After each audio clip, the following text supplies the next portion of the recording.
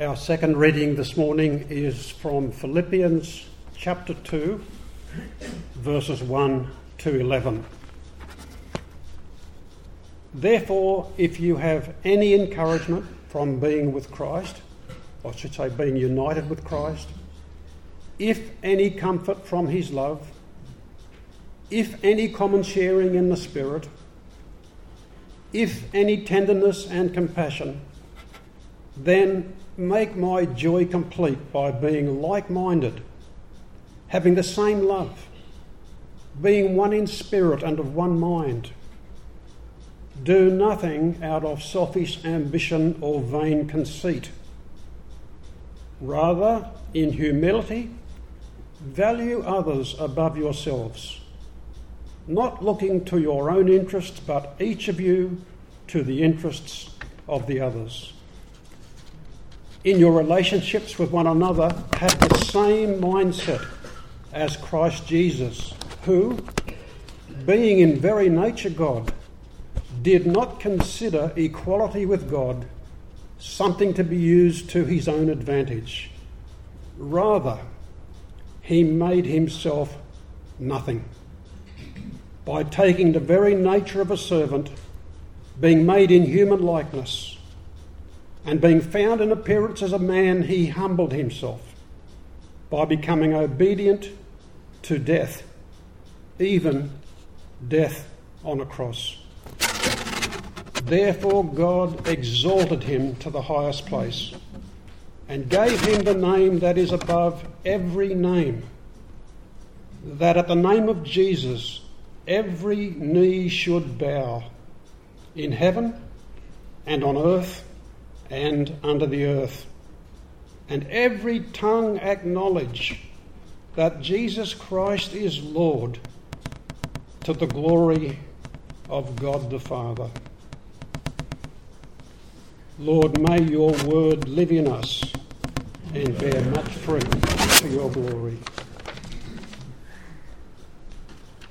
Isn't that an incredible passage? I never get over it, that passage. Never get over it. I hope you don't either. How many of you have heard of the great pastor Don Carson? He's a Canadian pastor, he's a writer and a theologian, and I think it was around 2007, 2008 that he spoke at CMS Summer School up on Mount Tamborine, and it was a treat. I tell you, it was just fantastic. He was incredible to hear. But he's written a few books, and a beaut little book that he's written is called Basics for Believers. And I just want to share with you his opening paragraph from that book. I would like to buy about 3 quids worth of gospel, please. Not too much, just enough to make me happy, but not so much that I get addicted. I don't want so much gospel that I learn to really hate covetousness and lust. I certainly don't want so much gospel that I start to love my enemies, cherish self-denial, and contemplate missionary service in some alien culture. I want ecstasy, not repentance. I want transcendence, not transformation. I would like just enough gospel to make my family secure and my children well behaved, but not so much that I find my ambitions redirected or my giving too greatly enlarged. Yes, I'd like about 3 quids worth of gospel, please. Now, he goes on to say that none of us would ever be crass enough to put it like that. But I reckon it's true that most of us, if we were really honest, would be quite happy if the gospel demanded just a little bit less, please. Just a little bit less. Would I be right? Wouldn't it be so much better if it was easy and comfortable to be a Christian?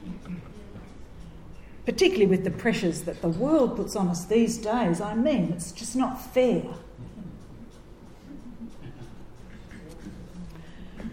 But we're getting into Philippians chapter 2. Now, you'll remember that Paul is writing this letter to the Philippians around about the year 60-61 AD, and he's writing from prison, most likely in Rome. So, as I've said before, it's fair enough to assume that life's probably not all that crash hot at the moment. But despite these circumstances, this letter is full of joy and full of encouragement. Throughout this little letter, Paul is telling his readers and us to put the gospel first and to work out its call on our lives.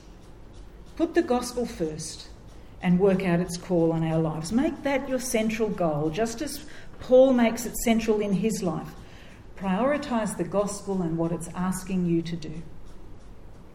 Centuries and centuries ago, the great Augustine was asked to list the central principles of the Christian life. And this is what he answered. First, humility.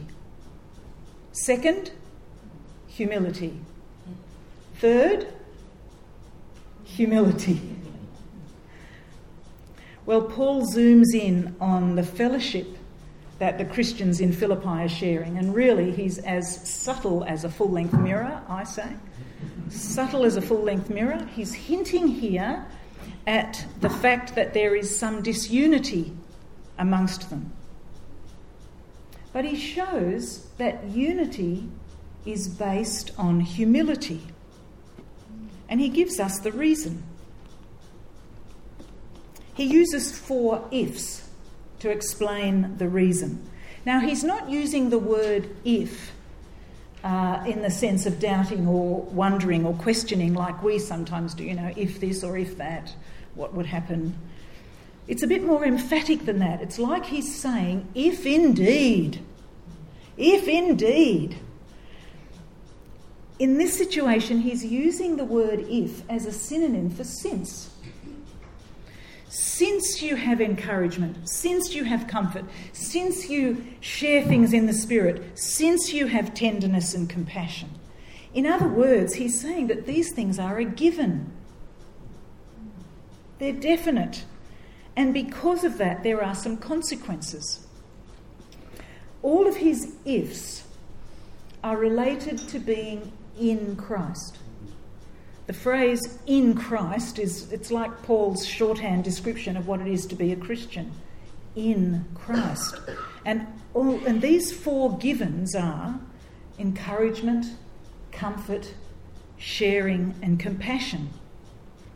He's saying that these things are all characteristics of being in Christ, and they are the reason we should live with a humble mindset. And he then goes on to the 4 thens. If this, then this.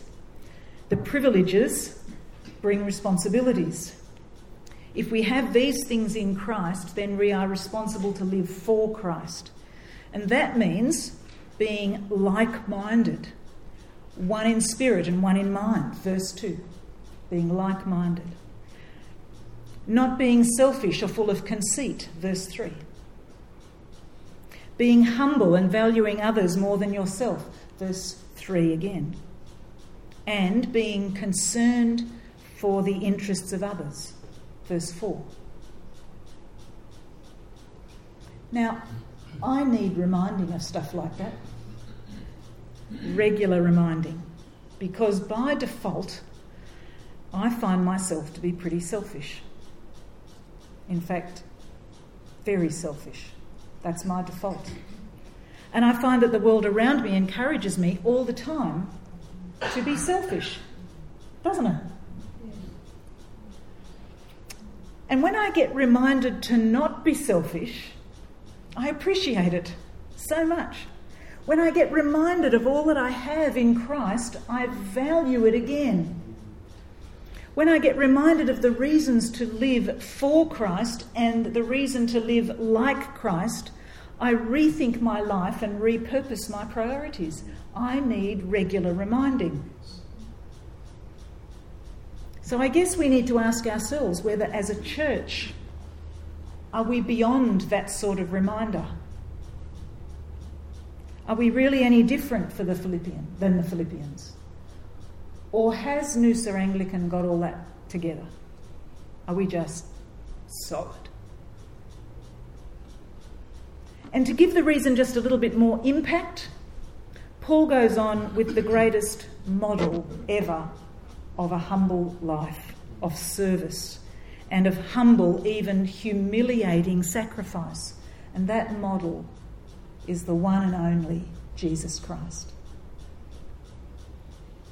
I want to read these verses again because you can never get too much.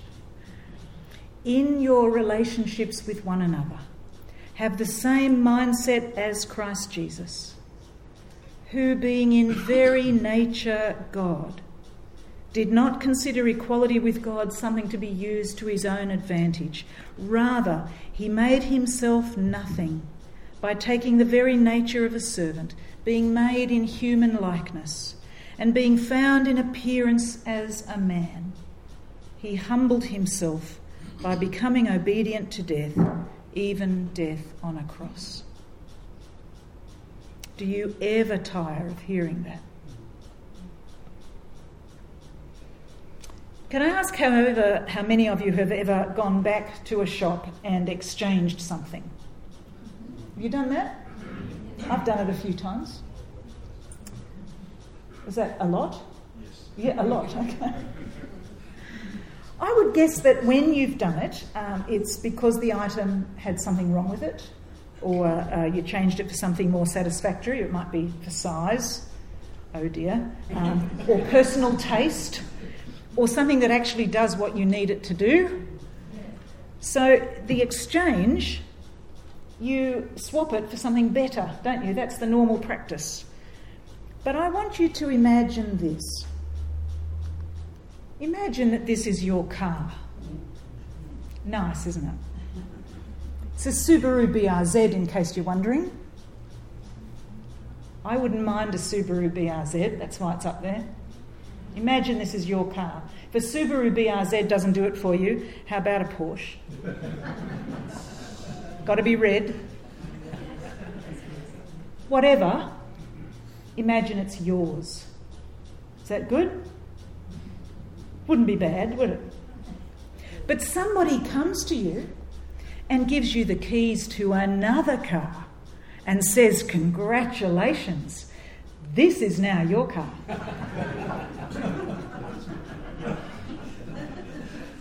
How would you feel?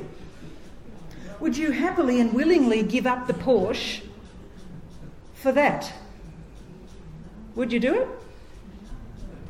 Let's get a little more basic now. Imagine this is your bathroom. But somebody comes along after church and says, tonight though, you'll be having a bath in this. Would you happily do it?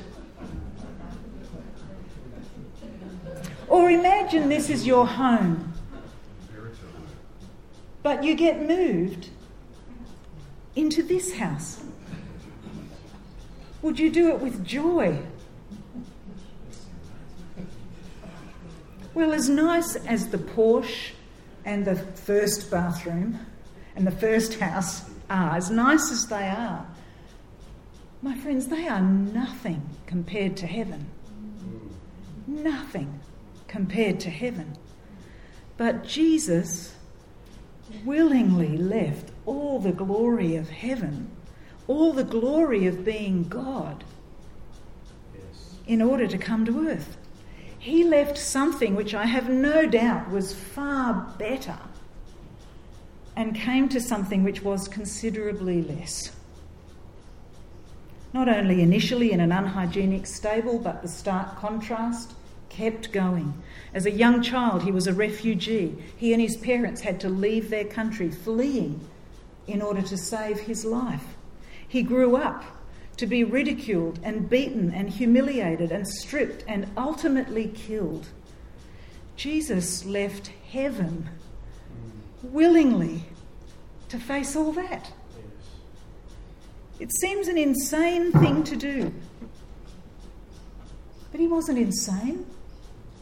He was humble and loving. This passage we have before us today is a narrative of Jesus' almightiness, his pre-existence, his greatness, followed by his earthly life and beyond. It's not just a series of propositions, it's real. What we get here is a glimpse into the very nature of divinity that we call our God. What we're seeing here is what it is to be God. There's a publication called The Street Bible, and Rob Lacey captures it really well in that. I won't say it, I don't think I'll be saying it as I probably should, but we'll have a go. He took off all the royal bits, cut up his heavenly credit cards, chucked his global contact list, walked off without his bodyguards. He unplugged his airwave connection, left his precious star collection. He gave it all up. The good news is that God is not like us, selfish creatures. But he is most clearly seen in Jesus taking the role of a servant, dying for us out of love. And all that so that we might be saved, that we might be rescued and redeemed and love one another.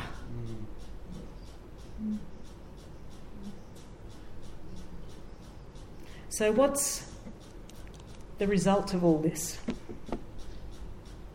Well, amazingly, Jesus leaving heaven and coming to earth has changed who God is forever. From the highest place to the lowest place, and then to the highest place again, God has vindicated Jesus. Verses 9 to 11, therefore, see the result, therefore, God exalted him to the highest place and gave him the name that is above every name, that at the name of Jesus every knee should bow in heaven and on earth and under the earth, and every tongue acknowledge that Jesus Christ is Lord, to the glory of God the Father. He is Lord, Lord of everything. The lowest low that Jesus went to is matched by the highest height of exaltation. Verses 9 to 11 are not about God making Jesus something he wasn't already, but it's about placing him in the place of honour and lordship over the whole universe. The humiliated, crucified Christ is the exalted, cosmic Christ, the one who is worthy of worship. Jesus becoming a servant was not just temporary, but a permanent new identity that he takes into heaven forever. His humble humanity is now part of the Godhead forever. For us, serving others, serving each other in humility, with the other's interest at heart, is not something to be done occasionally, but it should be second nature, because we too have become servants. We live in a world, don't we, where small things have great impact. The size of computer chips gets smaller and smaller and smaller every few months, and their capacity to hold more and more information increases as they get smaller. It's a wonder. It's an incredible thing. But there is another wonder, my friends, and that is that 2,000 years ago, the wonder of someone very powerful made himself extremely small. God himself came to earth, and his name is Jesus. Jesus put other people before himself. Jesus put you before himself. God wanted to reconcile people to himself, so he sent Jesus. God and man. Jesus knew what it was to be totally human. He knew tiredness, he knew hunger, he knew sadness, grief, disappointment. He knew what it was to have a party. He knew what it was to be frustrated, to be rejected. He knew pain, suffering and death. He knows what it is to be human. He knew that he would be popular one week and put to death the next. There was incredible opposition to him. The religious leaders couldn't cope with his radical ideas and his popularity, so they executed him on a cross.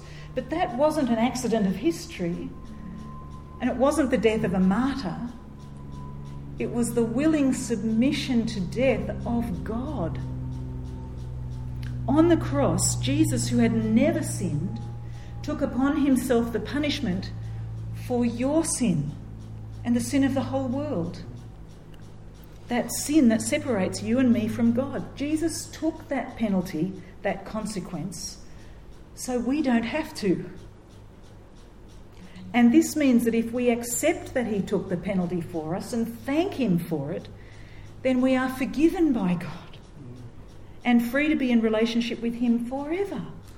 And as people forgiven for everything we have ever done wrong, we can now live our life with him as number one in all we do and say, instead of ourselves as number one, which I can tell you always gets us nowhere. But then there's more, because Jesus didn't stay dead. He didn't stay dead. He went through death, and he came out live and victorious 3 days later. I wonder how many of us here today have fully grasped that fact personally. Maybe it's only just beginning to come together for you. Maybe you've been wondering. Maybe you've been asking God to make some sense of it all. Well, if you're wondering, or if it's all beginning to come together, I want to encourage you today to open your heart. Open your mind and your whole life to Jesus. If you've already done that in your life, then refresh it today. Make it new. But if you've never done it before, I want to invite you to step out. Be radical.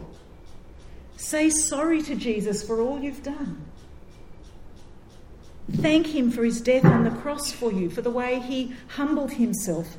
And I invite you today to commit yourself to live for him and to live for others the way he has lived for us. Perhaps you might like to just put your hands, palms facing up, as a symbol of opening your life to him. Maybe today you come with incredible burdens in your life. Maybe you are suffering depression, or you're struggling, or you're in pain. Maybe you're already a Christian, but you know your Christian life isn't what it ought to be, and you want to surrender that to God. Do it today. And I encourage you that if you want to make it physical, then stand up where you are. Make a stand for Jesus. Show him that you mean business today, either in a fresh way or as a sign of renewal. You're among friends here. You will find love and support. I'm going to pray now, and I invite you to pray this prayer with me. I'm going to say it slowly so that in your mind you can say it as well. And if God calls you and you want to stand throughout this prayer, then do it as a sign of renewal. Let's pray now. Heavenly Father, we see your greatness in so many things around us. And yet we also see failure and brokenness in our world and in our own lives. Oh Lord, we desperately want it to be different. I am so sorry, Lord, for the things that I have done or thought or cling to that are not of you. Please forgive me and come into my life as my supreme Lord and Saviour and transform me from the inside out. I want to live for you. I want to live for others. Please send me your Holy Spirit and enable me to do it. Thank you, Lord.